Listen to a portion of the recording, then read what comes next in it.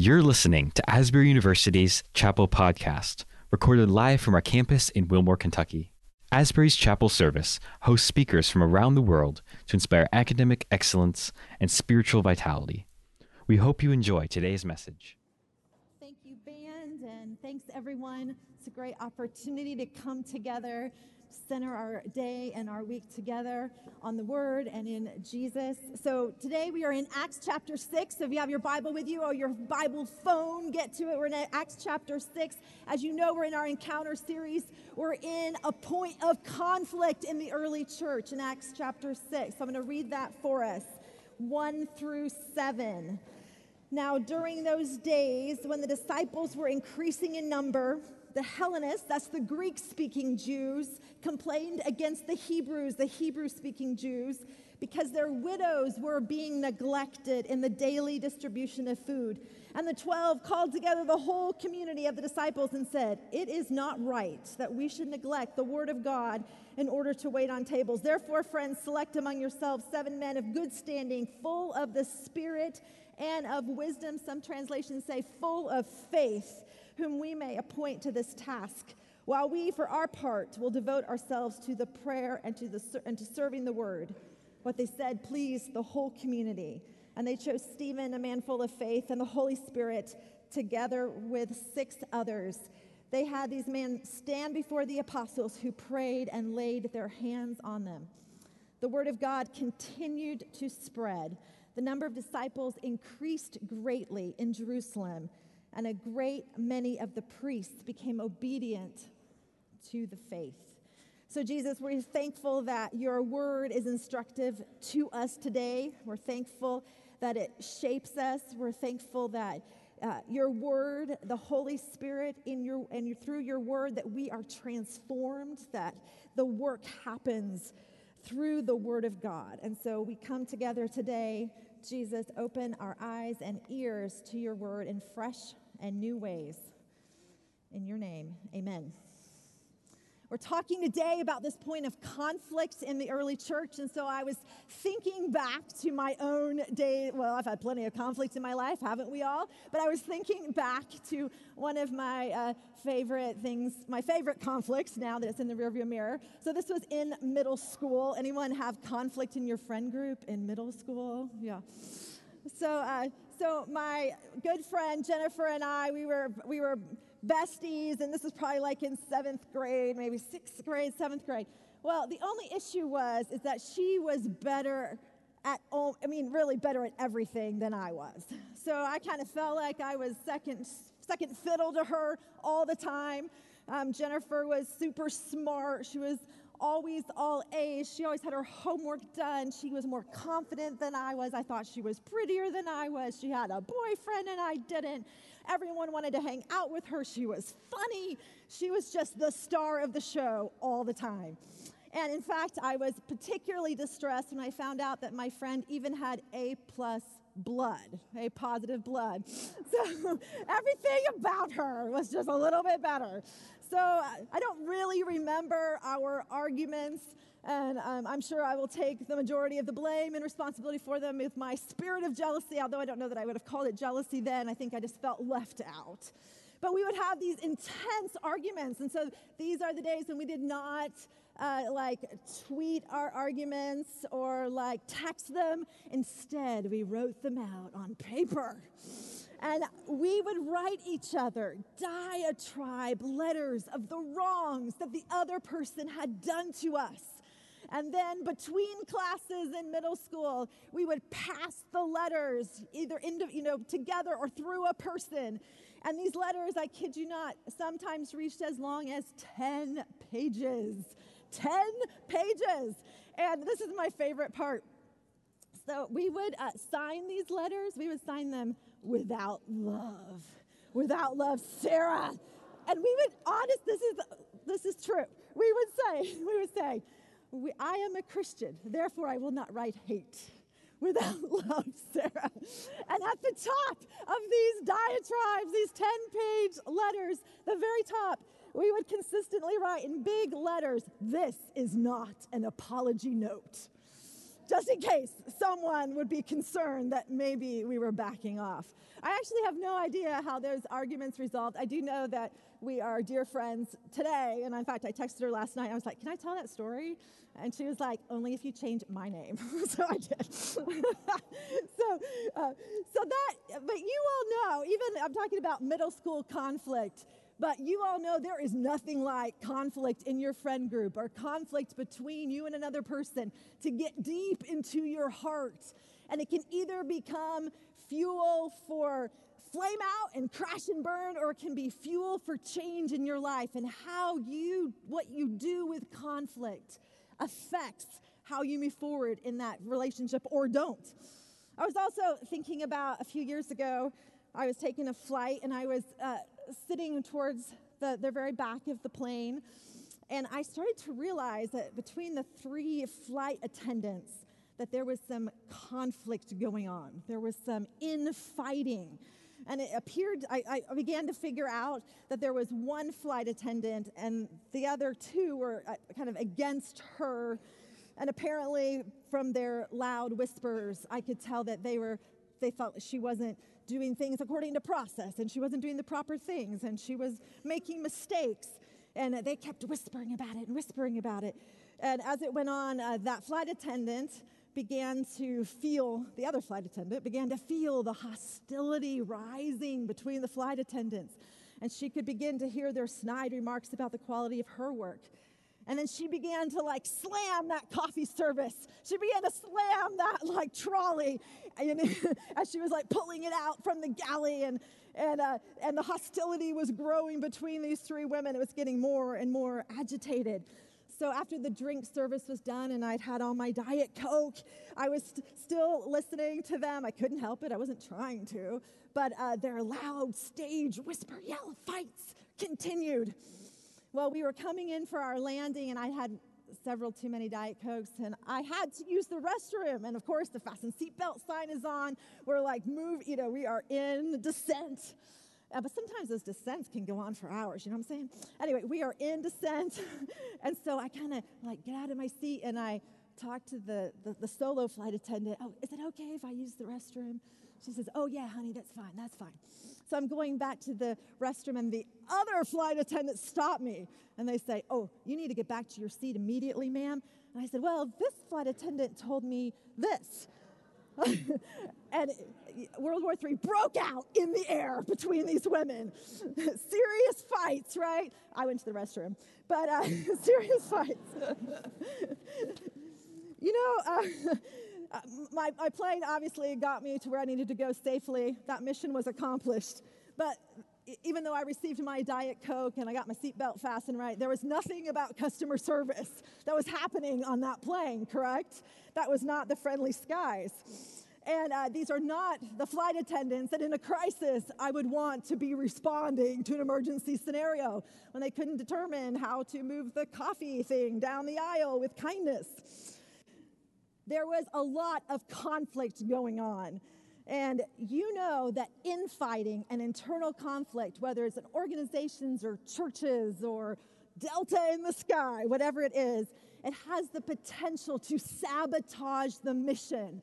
It has the potential to sabotage your relationships. It has the potential to sabotage the ministry of your church. It has the potential to sabotage corporations and organizations who can't get it together because of all the infighting and the internal conflict. So we have a little piece of what's happening here in the early church in Acts chapter 6. As a little recap, we know that Luke is chronicling for us in the book of Acts how the church is on fire, and in the right ways, right? I mean, they are being persecuted, but hopefully not by fire. But they are on fire, Holy Spirit fire. They are worshiping together. There's wonders and miracles and signs. They're holding things in common. They're selling their property, distributing to those who are in need. It says they are of one heart and soul. They eat together. They praise God together. They're generous, joyful, expectant. And I love this. The early church is the revolution against the empire of religiosity of the time. They are coming against the systems and powers that be, preaching a gospel of Jesus Christ.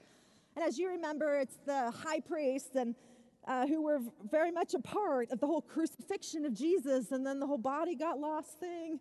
So the apostles are not their favorite people. Nonetheless, God is on the move. Nonetheless, the high priests are enraged and filled with jealousy. And they're having their own diatribes against the apostles. And I'm sure in their massive statements, they started with, "This is not an apology note." They were trying to get a cease and desist on the apostles who were mixing everything up. The power structure of religion was being turned on its head. So the apostles have been dealing with being imprisoned. Their lives have been threatened. They have been flogged. They navigated a deception within their own group. And yet, they continue to rejoice. They continue to say, we rejoice that we are considered worthy to suffer for the sake of Jesus. They did not stop preaching. Even when they're threatened with their lives, they keep preaching. Luke is sharing with us all the ways that this revolution church is on the move. And then in chapter 6, Luke also shows a few things that happen that could be a threat to the gospel, that could be a threat. So apparently the floggings and the imprisonment weren't worth a whole community meeting, but the situation with the food line is. That's because, right, in-group fighting is such a big deal. In-group conflict has the power to sabotage the mission. So they all get together. And they recognize that the Greek-speaking Jews are complaining against the Hebrew-speaking Jews. I spent a lot of my life in meetings, y'all. And I spent a lot of my life hearing people talking about things they're unhappy with, hear a lot about conflict. I mean, I'm not like I don't participate in that. I recognize. So I was just kind of envisioning, like, what some of these meetings, this meeting before the meeting, like, what it could look like, what Luke did not record. So I started to envision, like, what this narrative might look like. So I was envisioning, like, the Greek widows representative. I am here to represent the widows collective. Our widows are not getting as much food as your widows. And then someone else saying, that's just your perception of the issue. Here's the actual list of food and how much you are getting. You just think you're getting less because the packages are different sizes. And then how about, why are you complaining? The tables are open to everyone. They just happen to be in the Hebrew neighborhoods, but really they're open to everyone. You just need to get in line more quickly. Or how about this? Did you complete the food survey online? That's a good place for your voice to be heard. Or how about, your widows are hard to work with. They are whiny. If they could express themselves in a better tone, we would be happy to talk with them more. Or how about, the policy is that we don't discuss the issues about waiting tables until next Tuesday at 7 p.m. at the Widows and Food Management meeting. We'll talk to you then. Or how about, you are implying that I am a racist towards your widows? I'm offended. Or how about, I've made wristbands and they're green, which means feed the widows, and we're selling them for a shekel, and everything goes into the Feed the Greek Widows Fund. Or how about, please turn in your complaint in the comment box at the back of the cafeteria. We'll send you a written response soon. Well, who knows what those initial conversations were like? But we do know how the disciples handled it. They gathered the people together, the whole community. They were solution-focused. Here's what we're going to do to respond. They took responsibility for a problem, and they made a plan to move forward. And they put people in place to make that plan happen. That sounds to me like leadership. That sounds to me like responding well. That sounds to me like moving forward with the issue instead of spending all of the time on figuring out whose fault it is, but coming with a plan to move forward in this issue. It's because the disciples recognized that this mattered, that the inequality mattered, that fairness mattered. They recognized the recognition that in our human condition, we tend to prioritize people who look like us and sound like us. But along with this, there's attention to financial details, management, responsibility of those who could not provide for themselves. This is all the work of the church. And if this work was not taken care of well and thoughtfully, with great care, then it became a threat to the gospel moving forward. Because if you notice in the book of Acts, when the Holy Spirit came upon the believers and they responded and became full of the Holy Spirit and their hearts were full, immediately their hands became open to others. Immediately their response was to serve others, to care for others, to take responsibility for others' souls and bodies. The more you grow up towards God, the more you grow out towards others. You are a sphere. The disciples also saw in this that they should not neglect the preaching of the word. And so they laid hands and commissioned the 7. And I love that to deal with this issue of management, to deal with this issue of inequality, to deal with this issue of food, getting widows fed and food passed out, they looked for their best and brightest. Their qualifications, I'm sure there were others, but the one that are mentioned, full of the Holy Spirit, full of wisdom and faith. That is who they sought out for this great responsibility. You know, all of us are called to grow out towards others as we grow up towards God. It works together hand in hand. But I can't help but think of those of you who are called into serving professions like nursing and social work and community mental health and disaster response and global justice programs and community health and micro enterprises. You have a calling on your life to care for the poor, to resource the underprivileged and disenfranchised. Take heed.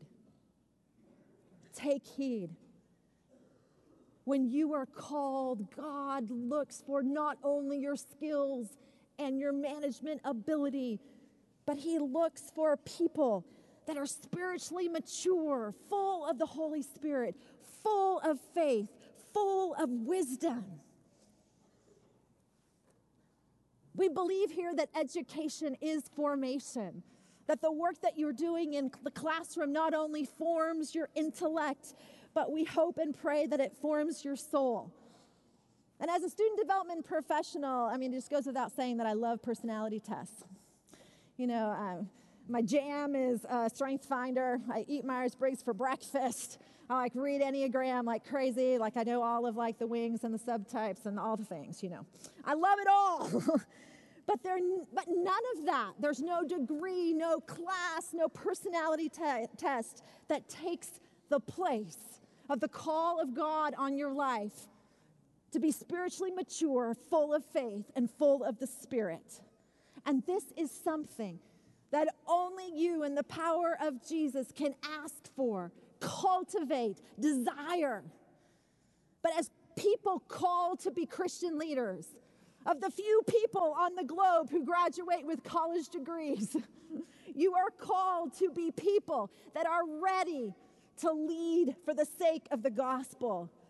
And we learn from the revolution of the early church that God is looking for people full of Spirit, full of the Holy Spirit, full of faith and wisdom, to take care of homeless shelter programs, to take care of feeding lines and nursing facilities, to go around the world to care for those who cannot care for themselves. So people, as you are preparing for these professions, how will you cultivate a heart of faith and wisdom? Dallas Willard calls discipleship being a student of Jesus. And the only way to be a disciple of Jesus, as Dallas Willard, is the way the early church did it. Personal relationship with Jesus.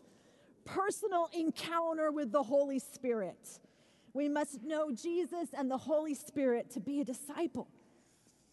so that we become, I love this, a student of Jesus. So we apprentice ourselves to Jesus so that everything we're about in life becomes, what would Jesus do in my particular life and in my particular constraints? How can I study and learn and cultivate a heart for Jesus? But there was another threat to the gospel in this passage. Did you catch it? The threat was that the disciples knew that they were called to the ministry of the word, to the teaching and preaching of the word. And they knew that they needed to appoint other people to be responsible in one area so that they could do their part. I love that, the way it talks about the ministry of the word, the teaching, the preaching. And you, those of you who are believers, those of you who desire to be students of Jesus, we are called to be disciple makers, to be intentional about making disciples of Jesus. That in this day and age, we cannot neglect the ministry of the word.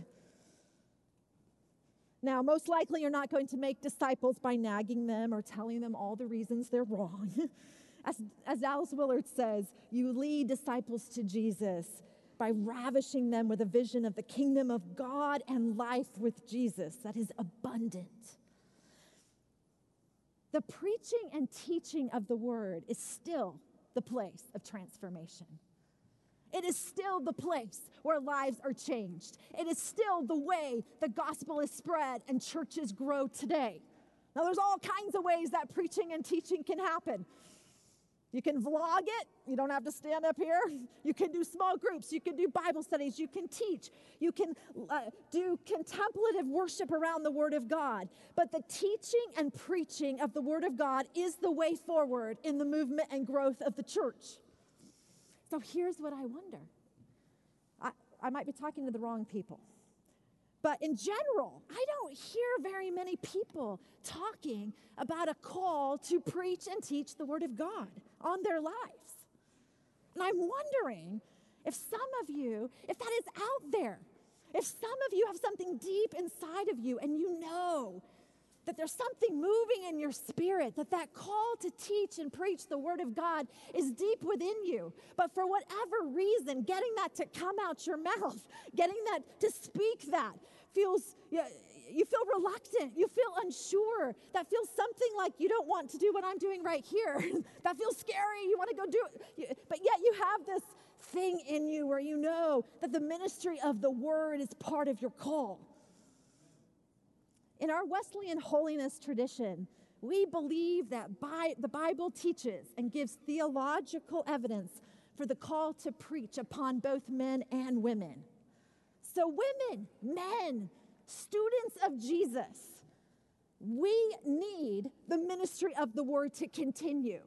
The threat to the gospel remains. If we do not call up people who respond to the Holy Spirit in their lives, as people who will be a part of the ministry and teaching of the word, it becomes a threat to the gospel. It might be a little out of fashion to have a call to preach these days. I don't know. But it's never out of fashion in the kingdom of God. It's never out of fashion in what God wants to do for us. Phoebe Palmer, a revivalist of the 1800s, responsible for much of the shaping of our Wesleyan holiness, identity, and theology. She says, God's time is now. The question is not, what have I been? The question is not, what do I expect to be? But am I now trusting in Jesus to save me to the uttermost today? Am I responding to the Word of God in my life today? So what does all this talk mean in our own hearts? I'm wondering if there's those of you who I'm wondering what the threat is for the gospel in your lives. Are there issues of unresolved conflict in your lives? Is there unresolved conflict that threatens the mission that God is putting in your life? And for whatever reason, out of fear, out of not wanting to deal with it, you've been happy to push it aside. Or perhaps you've let relationships lay in ruin because it was easier than speaking together to try to determine the way forward. I wonder if there's unresolved conflict that is threatening the work of the gospel in your life. I wonder if a threat to the gospel in your life, and this preaches to me, is that you have not been a student of Jesus. That you've been willing to say, yes, I'm a Christian. Yes, Jesus, I'm saved. But you really haven't taken seriously discipleship. That you really have not pursued what it means to be a student of Jesus. To be intentional about following your life after the life of Jesus. I wonder if that is a threat to the gospel, a threat to the mission that God has put in your heart so deeply. I'm wondering if some of you have a call to ministry or ministry leadership, and I don't define that by like full-time Christian service or not. I'm just talking about that everything that you are about is about moving forward the kingdom of God. And that you know you have a sense of call in your life, but you've been reluctant. You've been reluctant because it felt embarrassing. It felt embarrassing to say, I think I have a call to preach. You felt unsure. I don't know theologically how that fits. I'm a woman in my church, and I don't know. And God is prompting your heart, do the work, study, learn, talk to professors, understand. I wonder if the threat to the gospel is because you're afraid to go all in for Jesus. You know, that is mine. The threat to the gospel's growth in my life is more about my fear than it is about my sin. It's more about that I'm afraid to own my influence, that I'm afraid to be the person that God's called me to be 100%. Maybe some of you are in that place. Well, as Phoebe Palmer says, God's time is now. The question is not, where have you been? The question's not, what can I expect? The question is, how is God speaking to you? What are the ways that the threats need to be moved out of the way? As Dennis Kinlaw says, someone else's salvation always begins in someone else first. Do you know that there are people whose salvation begins because you were transformed? Because you lived out the ministry of the word, because you said yes to a life of fully in the Spirit, that you pursued as a student of Jesus all of the things of God. Gypsy Smith said, if you want a revival, find a piece of chalk, find an empty room, go into that room and shut the door, draw a circle on the floor with that chalk, kneel down in the circle. Ask God to start the revival in the circle. And when God comes, the revival's on. So Jesus, I thank you for this group of students. I thank you for what we can learn from the early church about being revolutionaries for you. I thank you, God, that conflicts can be the fuel of your redemptive work in our lives. It can set things straight for us. It can give us clarity. I thank you, Jesus, that you are calling people here today to leadership, to influence, and to preaching. And to preaching and teaching the word, to the ministry of the word, that you are calling some people here today to this work. And I pray, Jesus, that you would clear out the way, the threats that keep them from saying yes to that call. So Jesus, thank you that the eternal moment is always now, that you are always present, that you hold all things in it. In your name, amen.